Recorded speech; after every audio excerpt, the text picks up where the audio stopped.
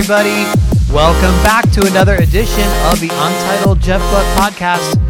I'm your host, Jeff Gluck, and today it is a How I Got Here version of the podcast with Steve Phelps, who was named NASCAR president last month and took over on Monday as the official first day of his role.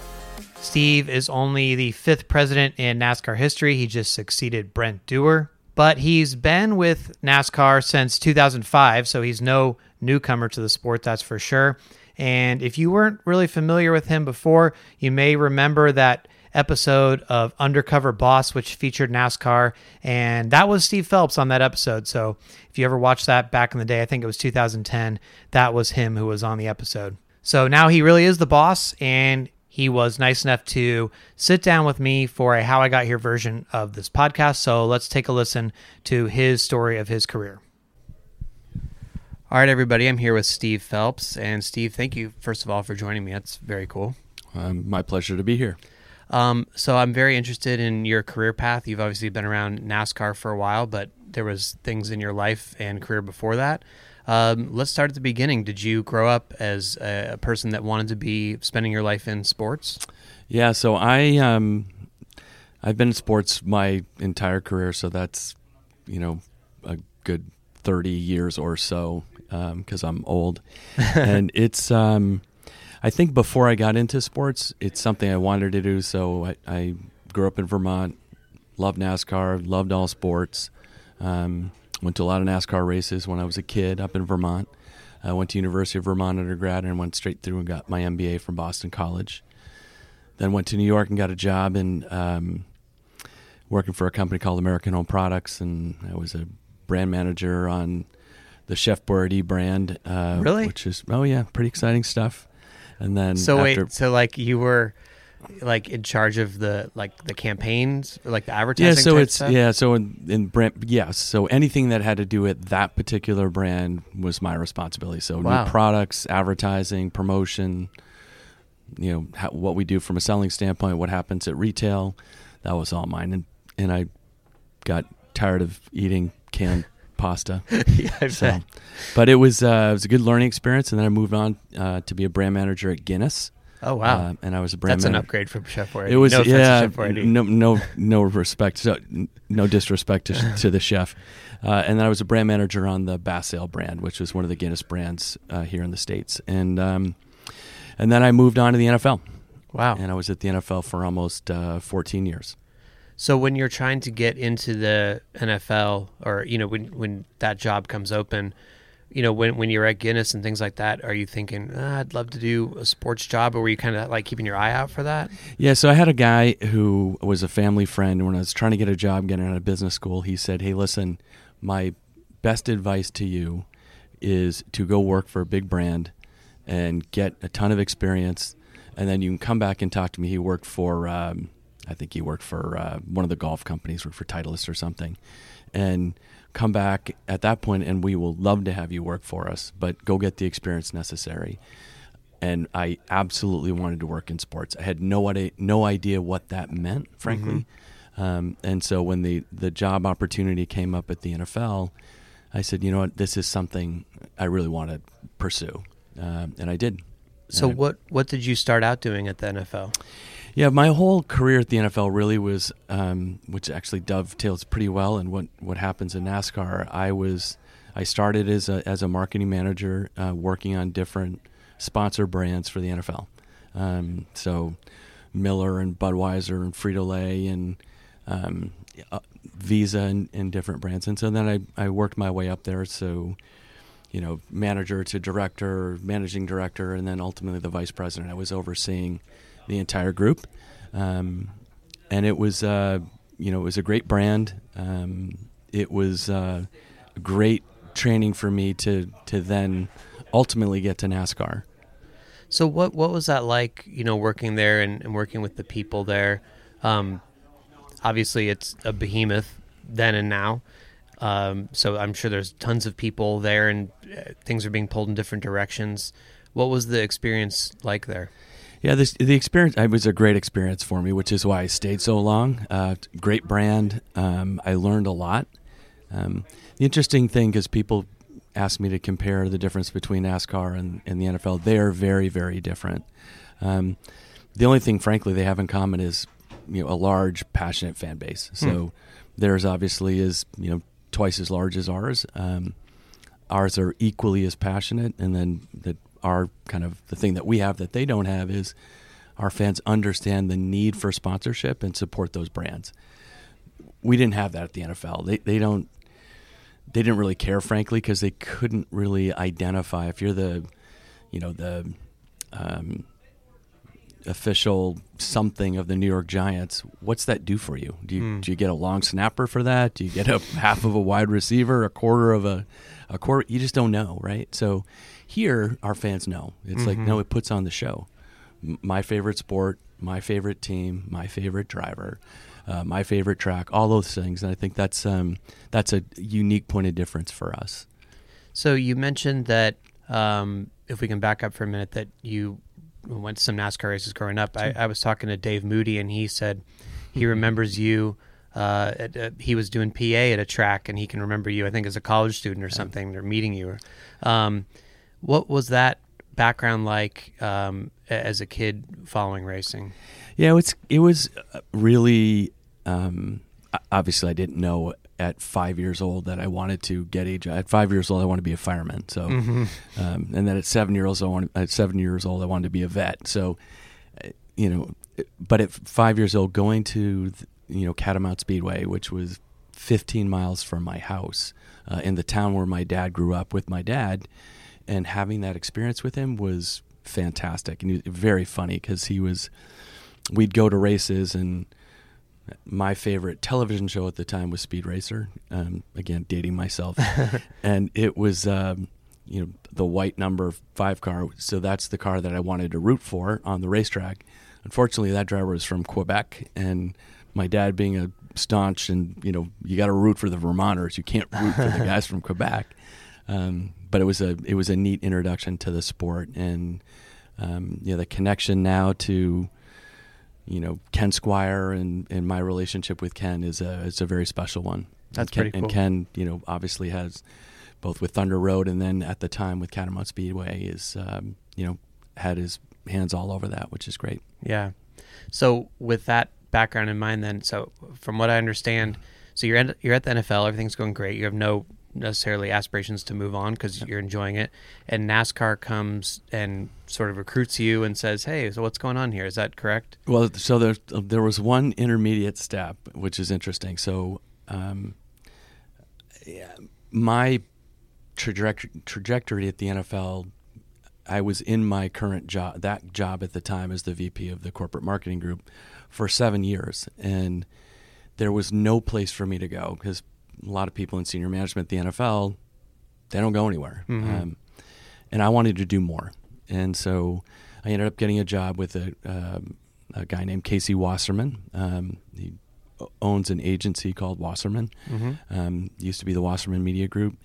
Casey is, a dynamic force and, built this incredible agency. And I was his head of worldwide, global sales. And I did that for a year, and then NASCAR came knocking, and they said, hey, we're interested in you coming to work here. Okay. And I had a fantastic I didn't know if I wanted to go back to work for a league, but they were so convincing about, I met with Lisa Kennedy and Brian France at the time who hired me, and they said, no, this is a different place than the NFL, and you can make a difference. And that's true. And so that's what really interested me in going to NASCAR, is that I could truly, as an individual, make a difference. At the NFL, it was hard to make a difference, right? It kind of moves glacially, and it's not, they don't have to be bold. They don't have to be on the forefront of different things. They can be the big, massive behemoth that they are, and be incredibly successful doing that. At NASCAR, we have to make sure that every day, every dollar, getting the industry aligned is something that we have to try to do every single day. And every person at NASCAR has the ability to do that, not just me. And that part was the special part to me, and that's the part that I love about this place. And the other thing that is just so special here versus there is the sense of community that exists within the sport. It's not like that anywhere else. It just isn't. You can be part of the NFL, you can be part of something that's big and a tremendous brand. You don't feel a part of the fabric of the sport. Everyone who works here, media members, teams, drivers, track people, everyone feels a part of the community here. And that's what we are. We're a community. We're a family. So ever since I've been in NASCAR, I feel like at least every year or something, there's been a press release about Steve Phelps got promoted again or something. So obviously there was people feeling strongly enough about you within the company that they really believed in you and you kept moving up the ranks. The experience of being able to make an impact, unlike the NFL, as you were saying, what's it like to sort of, on a grand scale, have your, see the results of what you're doing play out like that? Yeah, well, obviously it's being the fifth president of NASCAR in 70 years, it's incredibly humbling. I keep using the same word. I don't know another word to describe what it is. I'm not suggesting there's not a lot of work tied to it, and we got a lot of work to do for sure. But it is aspiring to be in this chair, which I did aspire to it, and it's something that I certainly wanted to have happen, and I worked hard to get there. And fortunately, the France family, Lisa and Jim in particular, felt that I would be a good addition and I would be good for the spot, and I'm incredibly grateful to them for that opportunity, and I will do everything in my power to make sure this sport grows and everyone who's a part of it feels like they have a voice in it. What do you want fans to know about your philosophy or the way that you will go about doing things when it comes to being like a caretaker of the sport and things like that? Yeah, I think caretaker is a good word. Mike Helton always used the word, stewards for the sport, and I think that's exactly what we are, and we need to be that. I think it's a little bit of we have a fan council, 25,000 member fan council, and we have significant input from our fans. We listen to our fans all the time. Now, getting 25,000 fans to think exactly the same way will never happen. Mm-hmm. Getting 40 drivers to think exactly the same way, or 23 racetracks at the top level to think, it never happens. And so what we need to try to do is take that input, and we listen a lot. We listen to fans, we listen to drivers, we listen to racetracks, we listen to our media partners. Anyone who has a stake in this sport, we're listening to.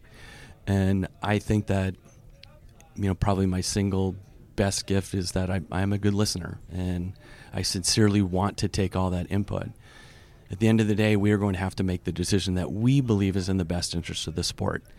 And when that happens, there are people who are like, well, you didn't listen to me. And that's not true.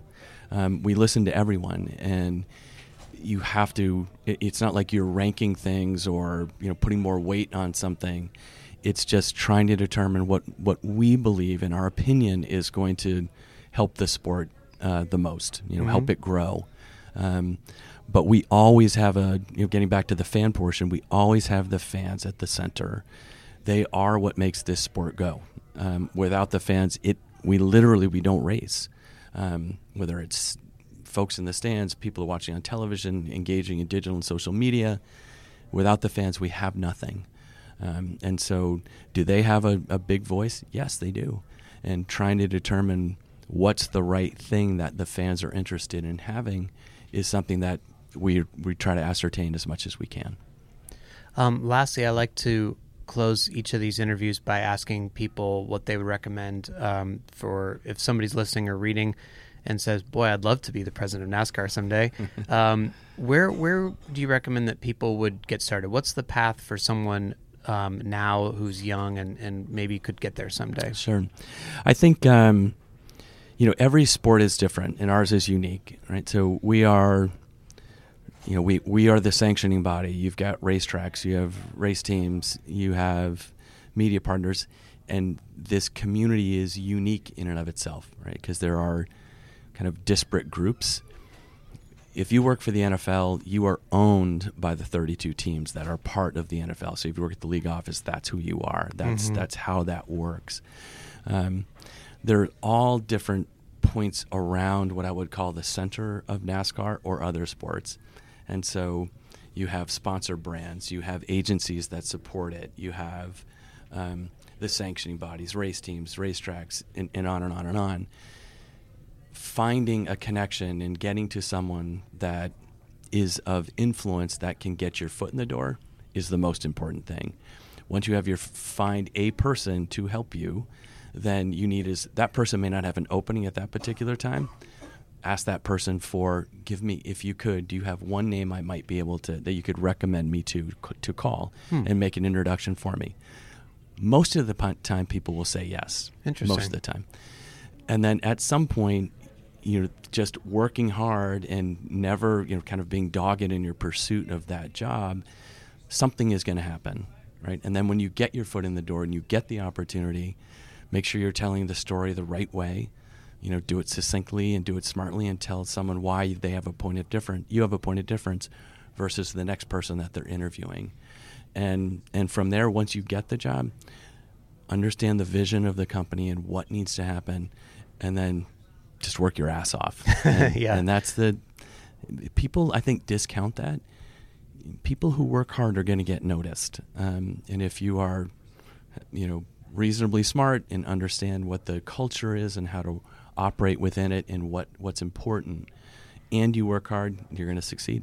Wow. Interesting. That's great advice for any job. Thanks. So hopefully people will take that. Steve, thank you so much for taking time on a busy race weekend to do this. I appreciate it. It's my pleasure, Jeff. I enjoyed it. Thanks. Take care. All right, everybody. So there you have it.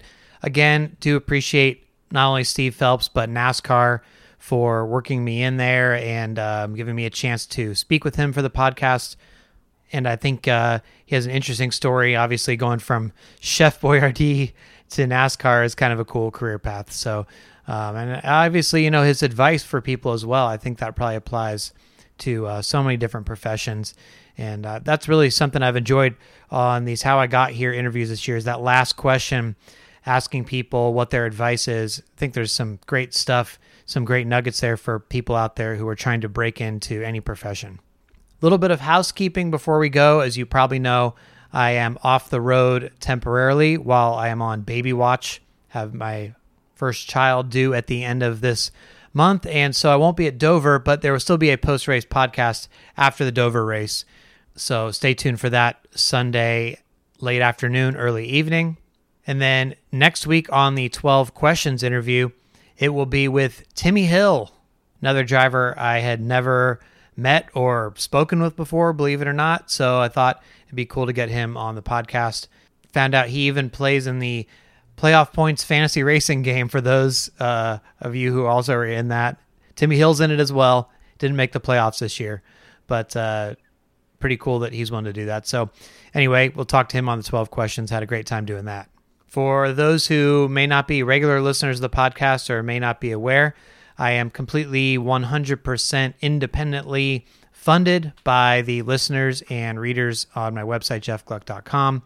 The way I do that is through a website called patreon.com, and that is where people can give small monthly donations. They pledge, and that all adds up to be enough for me to make a living and get to a majority of the NASCAR races when I'm not on baby watch. So appreciate all the patrons out there. If you're interested in becoming a patron or want to learn more about it, feel free to check out patreon.com/Jeff_Gluck. Again, I want to thank everybody for listening. I know there's lots of podcasts out there these days. Definitely am aware of that, so I appreciate the time you took to listen to this one, and I will talk to you next time on the Untitled Jeff Gluck Podcast.